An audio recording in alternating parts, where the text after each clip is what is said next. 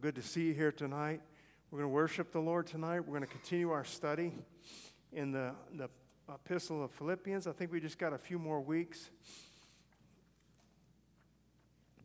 I really want to thank the Lord again, and just for those that were able to go to the outreach this past Friday, and just for what the Lord did and how He met with us. We're going to be playing another one very soon, so we can be praying about that as well. Turn with me, if you would, in your Bibles to Philippians chapter 4. And we're going to read verses 10 through 13. Philippians 4, 10 through 13.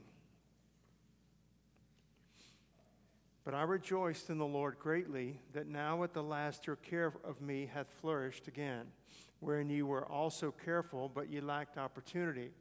Not that I speak in respect of want, for I have learned in whatsoever state I am therewith to be content. I know both how to be abased, and I know how to abound. Everywhere and in all things I am instructed both to be full and to be hungry, both to abound and to suffer need. I can do all things through Christ which strengtheneth me.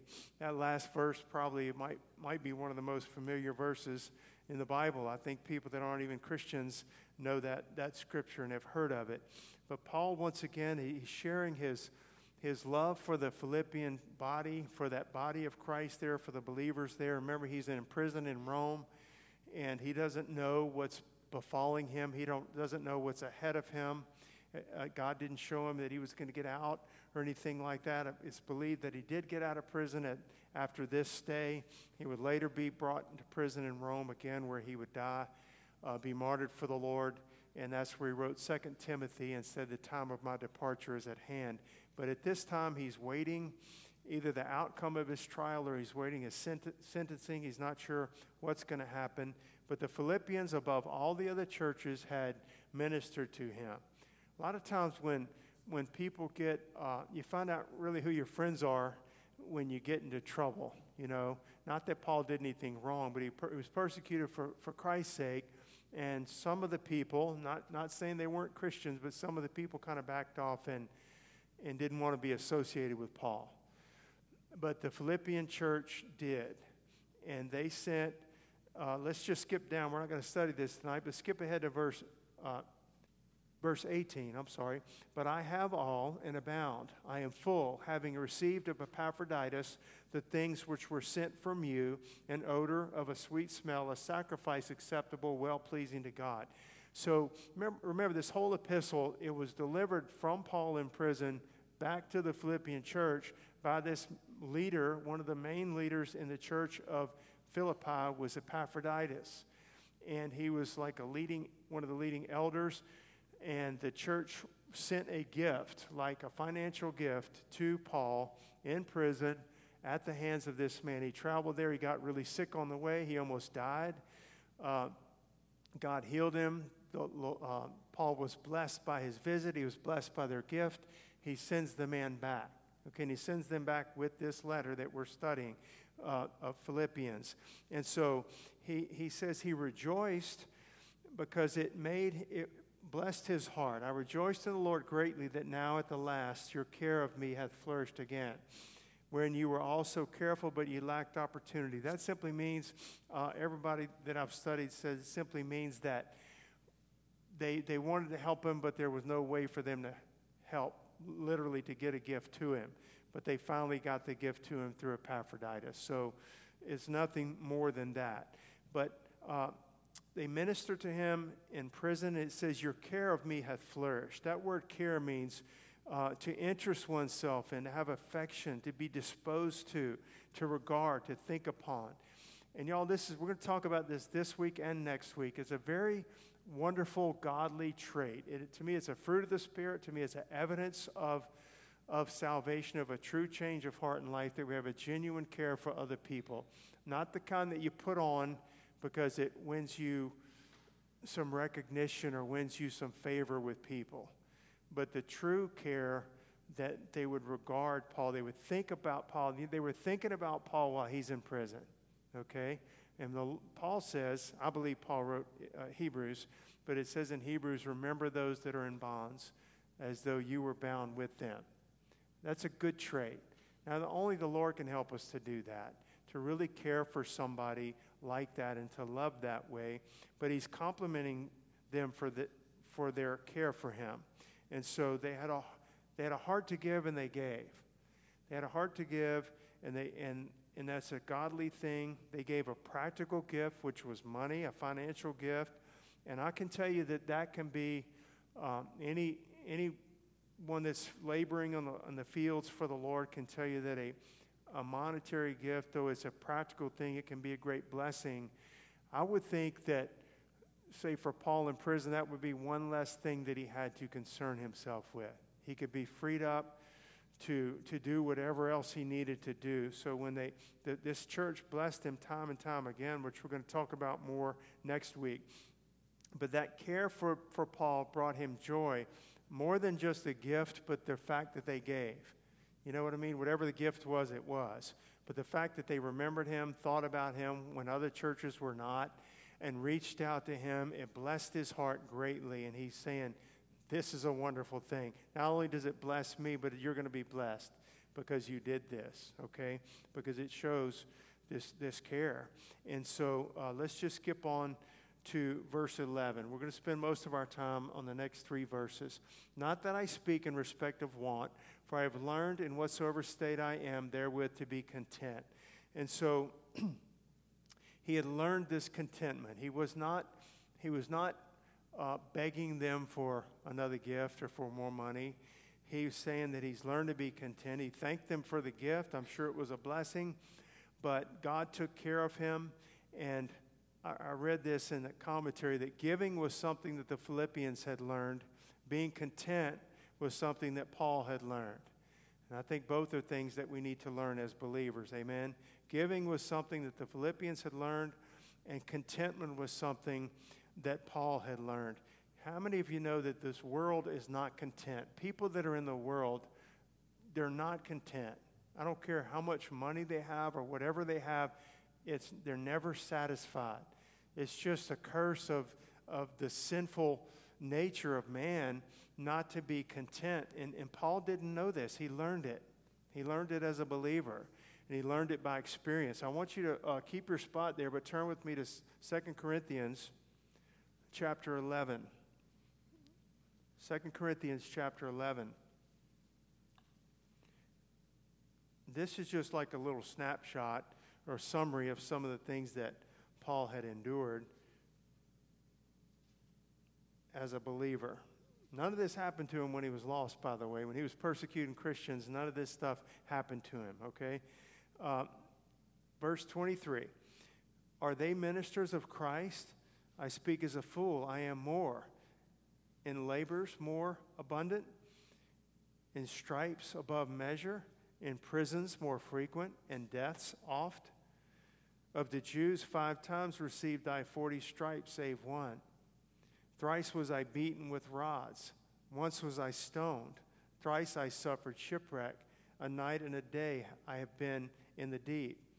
And so in journeyings often, in perils of waters, in perils of robbers, in perils of mine own countrymen, in perils by the heathen, in perils in the city, in perils in the wilderness, in perils in the sea, in perils among false brethren, in weariness and painfulness, in watchings often, in hunger and thirst, in fastings often, in cold and nakedness. And then he says, besides all these things that are without, that which cometh upon me daily, the care of all the churches. So Paul met the Lord on the Damascus road, right? And the Lord says, go, I'm Jesus whom you persecute. Go on into Damascus, and it will be told you there what you should do. And the Lord, after 3 days of being blind, and he's praying, God speaks to this man who's a believer who goes and prays for him. He lays his hands on him. He receives his sight. He receives the baptism of the Holy Spirit. And he's part of the prophecy or the word that the Lord gave the man Paul, Saul of Tarsus, was I'm going to show him what great things he's going to suffer for my name's sake. I wasn't picking on him, but Paul wouldn't have traded it for anything. What he went through just kind of added to his account what he had stored up in heaven. Amen? What he went through, he got it. He understood. I'm suffering for Christ's sake. there's a fellowship. We studied in chapter 3 that I may know him and the power of his resurrection, the fellowship of his suffering, being made conformable to his death. So we just read in 2 Corinthians just a little brief snapshot of some of the things that he went through, but he learned by actual experience to bear those things. He learned to count them all joy for Christ's sake. Amen? And he did. He learned, and it says the believers in the early church, when they were persecuted by the Jews, they were beaten, and then they were threatened, Peter and John, not to preach in his name anymore. And it says they departed, when they were let go, they departed rejoicing that they were counted worthy to suffer for his great name's sake. There's something that they got that we need to get. There's something that they understood and laid hold on that we need to understand and lay hold on, that we're not just suffering, we're suffering for the Lord. Everything here is temporal, but what we do here is going to affect our whole eternity. And Paul, all of it is a teaching lesson. All of it is a school of Christ. It's a school of learning. So he learned these things, and he learned to take it all joyfully for Christ's sake. By God's grace, we never see, in any of the epistles, we never see the Apostle Paul grumbling. We never see him complaining. We never hear him discontented and saying, so, they don't give to me and they don't help me and poor me. You never see that. You just don't see it. He lived in the presence of God, and because he lived in the presence of God, even in prison, he lived in God's presence. Amen? And because he did, he experienced the peace of God, which we talked about the last 2 weeks. The peace of God, which surpasses understanding, shall keep your hearts and minds through Christ Jesus, when we cast all our cares on him. Then he says to think on these things that are good and lovely, and the God of peace shall be with you. So he just talked about, he knows what he's talking about in prison. He's writing this, and he's living in the presence of God, and he's experiencing the peace of God. Regardless of his circumstances, Paul's heart and mind were at peace. Paul's heart and mind were at peace, and he was trusting in the Lord. I just want to read this from the Proverbs. All the days of the afflicted are evil, but he that is of a merry heart hath a continual feast.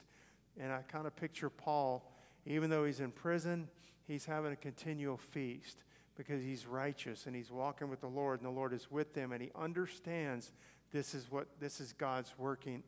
God's doing something. It's not just a prison cell. I'm in here with God. I'm shut in with God. This is his will for this part of my life. I'm learning. I'm growing. He learned contentment. Amen? It's a wonderful thing to learn. He was a good student.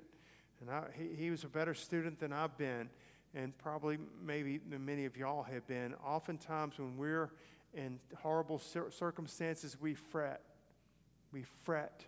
We fret, and then we remember the Lord, and we go to the Lord finally. But we really need to learn, and we need to learn by these experiences that we're going through. Paul's joy arose from within, not from without. His a joy, remember that's a fruit of the Spirit. The joy of the Lord is our strength. And Jesus said, these words I've spoken to you that while I'm with you, that your joy may be full. He says, you're going to have afflictions in this world, but I'm with you, and my joy is with you.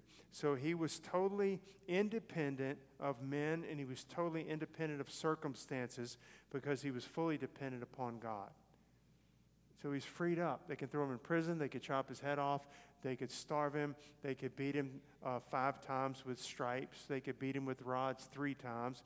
Perils among his own countrymen. Perils in the deep and so forth. His joy and his peace did not arise from those things or from how wonderful the circumstances were. It was totally independent of that. And he's a wonderful example of that. His life, to read that. And when we think about just what we read in 2 Corinthians 11 about all the things that happened, besides that, his deep care for the churches. I want the church at Corinth. They're carnal. He's praying for them. He's wanting them to do well with God. He's praying for the church at Ephesus. He's praying for these churches. And he's saying he's learned to be content. He's not complaining. He's not grumbling. He's not murmuring. And he's dependent upon the Lord. So he says in verse 12, I know both how to be abased. This is Philippians 4:12. I know both how to be abased and how to abound. Everywhere and in all things I'm instructed. That means I'm taught. He's actually taught. So twice he's talking about learned and here being instructed. I'm instructed both to be full and to be hungry, both to abound and to suffer need. And so he knew these things.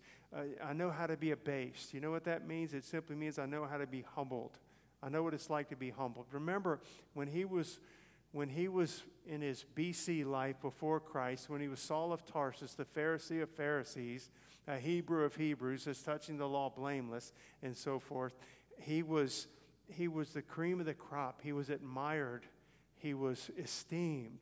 He had power. He had authority. He had respect among people. He probably had wealth that went along with that. But he learned how to be humbled. And it means to be abased means to be humbled or having very little. He found out what that was like too. And guess what? He learned to be content in that.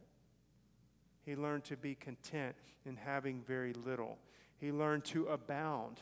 That means to overflow with abundance, to have more than enough. I'm instructed, he said, to be both full and hungry, to abound and to suffer need. Once again, Paul had been taught in the school of Christ. This was not a head knowledge.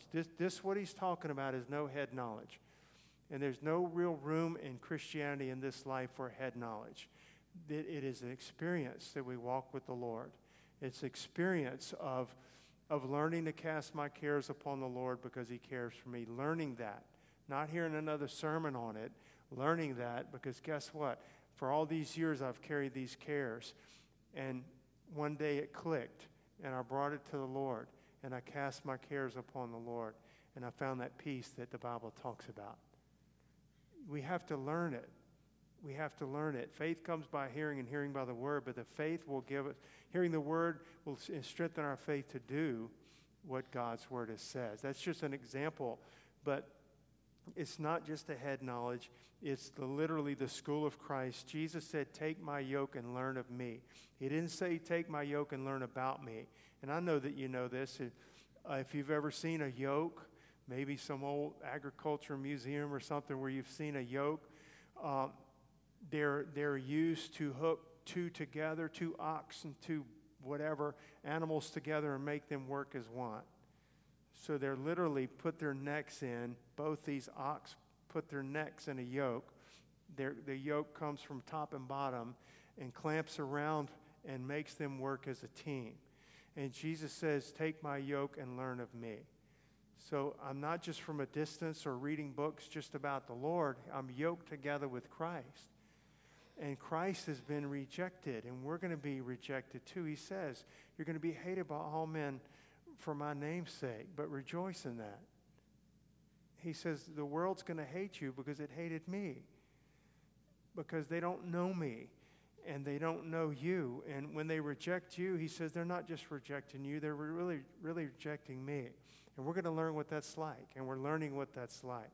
We're also going to learn the fellowship of his suffering and the joy that comes with that other people don't know. And either other Christians that don't experience that or not willing to experience that don't know it. We learn it. We learn it by walking with the Lord. He says, my yoke is easy and my burden is light. And he's not a liar. He says my yoke because we're learning of him and we're yoked with him. Who's the one doing all the work? Jesus is. Who's the one making all the decisions and has the wisdom? The Lord is. Who's the one that gets greater than the devil? The Lord is. I want to be yoked with him. I'm walking with him. He says my yoke is easy and my burden is light. I want to walk with the Lord. Amen. He said everywhere in all things he learned to be content. I want to read this from a commentary. I'll say this, that Paul said, nay, and all these things were more than conquerors, right? All these things, nakedness and famine and persecution, nay, and all these things, that looks ludicrous to the world that doesn't know the Lord. They don't know what you're talking about. If the world looked at a persecuted Christian in Saudi Arabia or China or North Korea who's starving and they're separated from their family and their church has been burned down, and their house has been burned down, and all their possessions have been taken, and they're living off of something that would probably make us vomit if we ate it, and Paul says, and the Word of God says, no, we're more than conquerors in all these things. The world says, what are you talking about? Conquering. They don't see, they don't know, they don't understand. Either we believe this or we don't. And if you don't believe it, you need to. And this world knows nothing about what we're talking about. The world would say, maybe have pity. They'd probably be indifferent, but possibly have pity just for the human suffering aspect of it and say that they're a victim. Paul was not a victim. Amen? And when you're persecuted for Jesus' sake, you're not a victim. It's not poor me. I'm just a victim. Nobody cares for me. It is a blessed secret when the believer learns how to carry a high head with an empty stomach, an upright look with an empty pocket, a happy heart with an unpaid salary, joy in God when men are faithless. And so we're not victims, and we're not victims of our circumstances, and we're not victims underprivileged because of our upbringing or something like that. We're more than conquerors through him that loved us. He says that. Nay, in all these things, we're more than conquerors, and we need to remember that. We're not as Christians to go along with our chin dragging the ground and letting everybody know that we're going through it. Not that we're fake, but there has to be a real joy and peace from the Lord that sustains us and holds us up. When that woman, and I'm just now thinking of this in the Old Testament, that I think it was Elijah had ministered to, and her son died, and they went running after Elijah, and Elijah said, "Is all well?" And she goes, "It's well, it's well." Her son was dead. Her young son had just died, and she was going to find the prophet to tell him so that he could raise him from the dead. But when Elijah said, "Is everything well with you? Is everything well with your husband? Is everything well with the child?" "It is well." And she wasn't whining, but she needed something from the Lord. Y'all understand what I'm saying? There's a way to go through persecutions with the strength of the Lord, with the wind in our sails, so to speak. There's a way to go through hard times and sicknesses and financial troubles and family problems. And there's a way to go through these things and persecution for Christ where God upholds us and we're not just poor, pitiful victims, where there's a victory in it, not just when we're out of it, on the backside of it, which is going to happen. And this is something that Paul learned. I don't think people felt sorry for Paul. I don't think he wanted them to feel sorry for Paul. When Paul was in prison, he was winning people to the Lord. So there had to be something in him that they desired it would even give heed to him and listen to, right? He got to win. In 2 Timothy, I think he talks about even people that were in, I'm not sure which epistle it's in, but he talked about even them of Caesar's household that had gotten saved because of him. Maybe servants, maybe people that were coming in and out waiting on him. They didn't feel sorry for him. He probably had compassion on them because they didn't know Christ, right? So it's just something that God helps us to learn, is this contentment that we learn. And he walked in the footsteps of his Savior. It wasn't something strange. Don't think it's strange, Peter said, when these fiery trials try you, as though some strange thing's happening to you. He was just walking in the footsteps of Jesus. He was walking where the Lord had already been and where the Lord was with him currently. Amen? We have to remember that every time we're persecuted, the Lord is right there with us. Even the Lord said to Saul on his way to persecute Christians, "Saul, Saul, why do you persecute me?" All those believers that Saul was persecuting, Christ was identifying with them. "Saul, you're persecuting me." So when Paul later was being persecuted for righteousness' sake, he knew what that meant. The Lord's being persecuted. There's a fellowship with the Lord in all of this. Amen? And so I think it's very important to understand that Paul knew he was in the will of God. I want to touch on that just for a moment. It's important that we know that we're in the will of God. If I just go out there and do something of my own volition and it doesn't turn out well and I suffer for it, God can still help me, and I know he would help me. I'd come and say, Lord, I don't know what I was thinking. I got out there on my own. It wasn't your will. He still is merciful and would help us, okay? But it's different when we know that we're in the will of God. And when God leads us down into a valley and he's with us, and then he leads wherever. He led Paul, and Paul was in prison, but he was in prison in the will of God, and he knew it. He knew this is the will of God. This isn't, oh my goodness, what happened? I don't understand what happened to me. Lord, where are you? It wasn't like that. He was in the will of God, and he was in prison. He was in the will of God, and he was beaten. He was in the will of God, and he was stoned. He was in the will of God, and he was shipwrecked, right? He was in the will of God, and he knew it. And it's very important that you and I are in the will of God and that we know that we're in the will of God. It makes a difference in our attitude and how we go through it when we understand this is God's will. Instead of complaining and murmuring and grumbling, we're saying, Lord, I don't understand it, but I know that you're with me. I don't understand it, but I know this is your will. And I accept it because it's your will. Now let's close with this verse 13 that we all know. And I said, I've seen it in high school locker rooms. I've seen it all over the place. I can do all things through Christ, which strengtheneth me. What a wonderful verse. I've seen it kind of misapplied. I've seen it used just to fit one's own desires, okay, where they take this scripture. I can bench press 500 pounds because Christ is going to strengthen me. I cannot, okay, not even close. That's not what this scripture is talking about. I can do this. I can do that. Athletes use it. People use it. And I know the Lord can help a person athletically. And I know the Lord does help people athletically. But I don't believe that's what the scripture, in context of what he's been talking about. He just says, I've learned to be content. I've learned to be hungry, and I've learned to be full. And I'm instructed to be content when I'm abased or humiliated or humbled or have very little, or where I abound and have more than enough. I've learned to be content in whatever state I'm in. I can do all things through Christ, which strengthens me. And so you have to draw, and this is what Paul had learned, we have to learn to draw on Christ's strength. It has to be his strength. It is Christ which strengthens us. And to be content in all things, Paul had to be strengthened by the Lord. He said he learned it. This is not something this was not a natural trait of Saul. This wasn't even a natural trait of the saved Paul. This was something as he walked with Christ day by day, he learned. The Lord taught him. It was the school of Christ. Don't run from those things, by the way. We don't go out looking for trouble. There's enough trouble around. You don't have to look for it. There's enough heartache around. You don't have to look for it. There's enough persecution around. You don't have to look for it. But we ought not run from it either.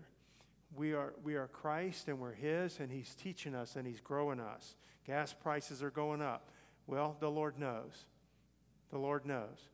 Is it all about sin? Yeah, I think it's all about sin, just like everything else that's wrong with our country. But the Lord knows it.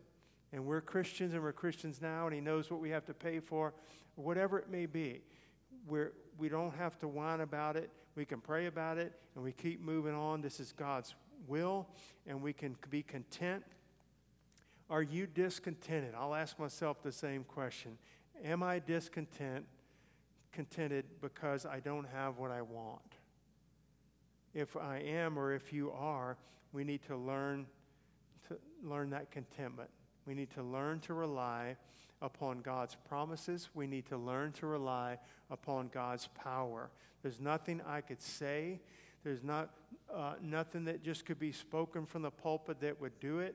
Certainly we give the scriptures, and then we have to believe them. We have to receive, and we have to walk it out with the Lord. But are you discontented because you don't have what you want? Could be materially, monetarily, could be health, could be looks, could be anything, strength in your body. Are we discontented? We need to learn to rely upon the Lord, his promises and his power, and allow him to strengthen you. I think a lot of times we ask for things from God, and we ask for strength for the circumstance, but we don't allow him to strengthen us. We don't tarry in his presence and allow him to fill us with his spirit, or to encourage us, or to lift the burden. We might throw up the the prayer, hoping he takes it. But God wants us to learn these things. Amen? And so if we're always focused more on what we want and what we don't have and that type of thing, we need to ask God for contentment. Paul didn't focus on these things. You never see him. He knew what was going on. He didn't have his head, buried. He wasn't in denial. He was very real, but he was very much trusting the Lord. Paul did not focus on what he thought he should have or what he deserved from the Lord for all his hard work, but he focused on what he was supposed to do. What is your will, God? Where do you want me to be? Again, he wasn't a victim. This world is filled with victims. Everybody that considers, not everybody, but so many consider themselves victims. They're a victim of their circumstances, of their upbringing, or this. And, some of the people that have done the greatest things in this world have been people that didn't have both parents. They didn't have a good upbringing. They didn't have the financial blessings. Those are just excuses. And this world system right now is catering to that and feeding into that to make everybody a victim. We're not victims, amen? If we're in Christ, we're certainly not victims. Paul didn't focus on what he thought he deserved, but he focused on what God would have him to do. And he was content to do that.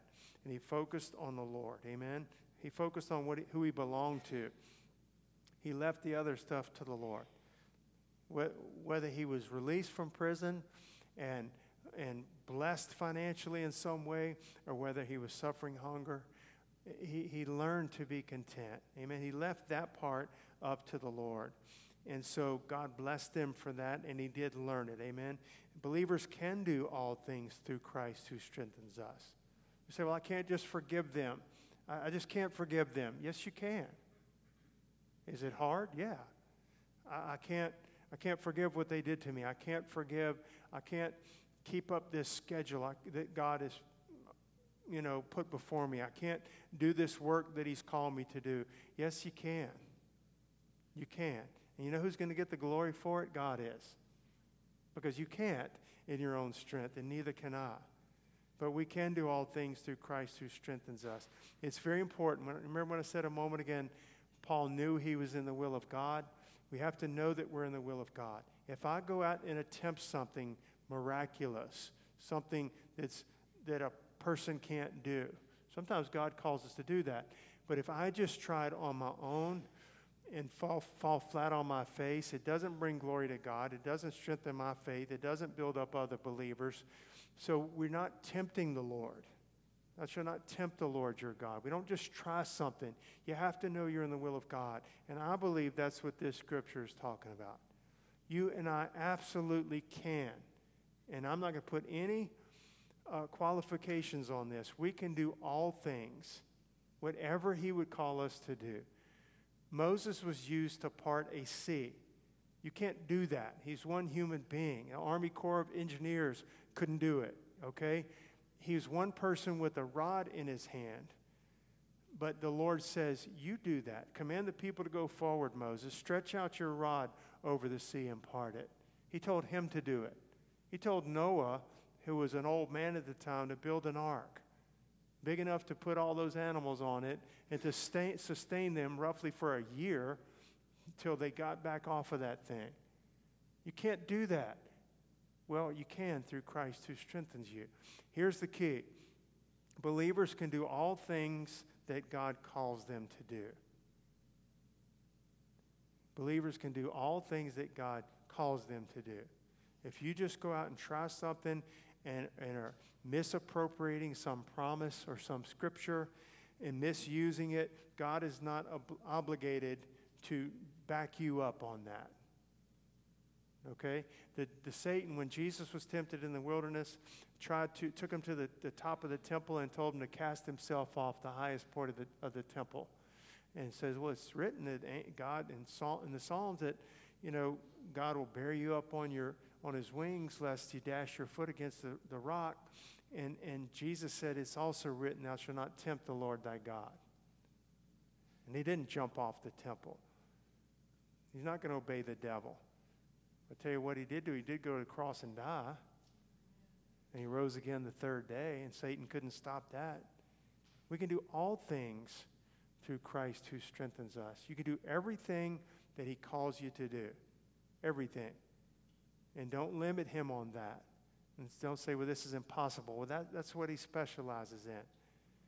But make sure that you've heard from God. And then step out. Amen? Step out of the boat. Peter did walk on water. He didn't do it every time he wanted to. He did it when Jesus said, come. If that's really you, Lord, bid me come unto thee. Come on, Jesus said. Well, Peter got out of the boat and walked on the water. He knew he was called to at that moment to do that. And so that's the key to me of this verse right here. And I'll just read this verse real quickly in Matthew 17:20. And Jesus said unto them, this is when they couldn't cast out the demon out of the demon-possessed boy. Because of your unbelief, for verily I say unto you, if you have faith as a grain of mustard seed, you shall say unto this mountain, remove hence to yonder place, and it shall remove, and nothing shall be impossible unto you. And so all these things are possible. We can do all things. Don't limit the Lord. He's not going to do anything contrary to his will. He's not going to do anything through your life contrary to his word or his will. But anything and everything he calls us to do, he's going to enable us to do. I'll read this from Colossians 1:29. Paul says, whereunto I also labor. So Paul says, I'm working, okay? Striving according to his working, which worketh in me mightily. What is that saying? That's the Lord working through Paul to fulfill God's will through Paul till he's through with Paul and calls him to heaven and rewards him. And he'll have another vessel. We're vessels, amen? We're vessels that God uses. And if we'll empty ourselves out, he'll fill us up with the supernatural, the dunamis power of Almighty God. And he'll work through us. Amen. He desires to. I'm going to bring this to a close, but what Christ wants us to do and calls us to do, I know that you've heard this before, but what he wants us to do and calls us to do, he enables us to do. It's a simple truth, but it's a wonderful truth. Amen. Lord, you sure you want me to do this? I can't do that. You know, whatever he calls us to do, he enables us to do. He absolutely never puts on us more than he enables us to do. Whether it's the length of the service or the difficulty of the service or whatever it may be, he never puts on us more than we can bear. I think about these martyrs that were burned at the stake. How in the world did they do that? How did they do that? When they're watching their friends burn and they're next.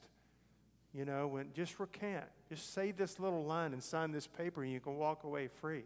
How do they not sign the little paper and walk away free?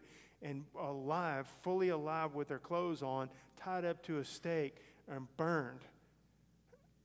Knowing that they're going to go through that. How do you do that? Well, we can do all things through Christ who strengthens us.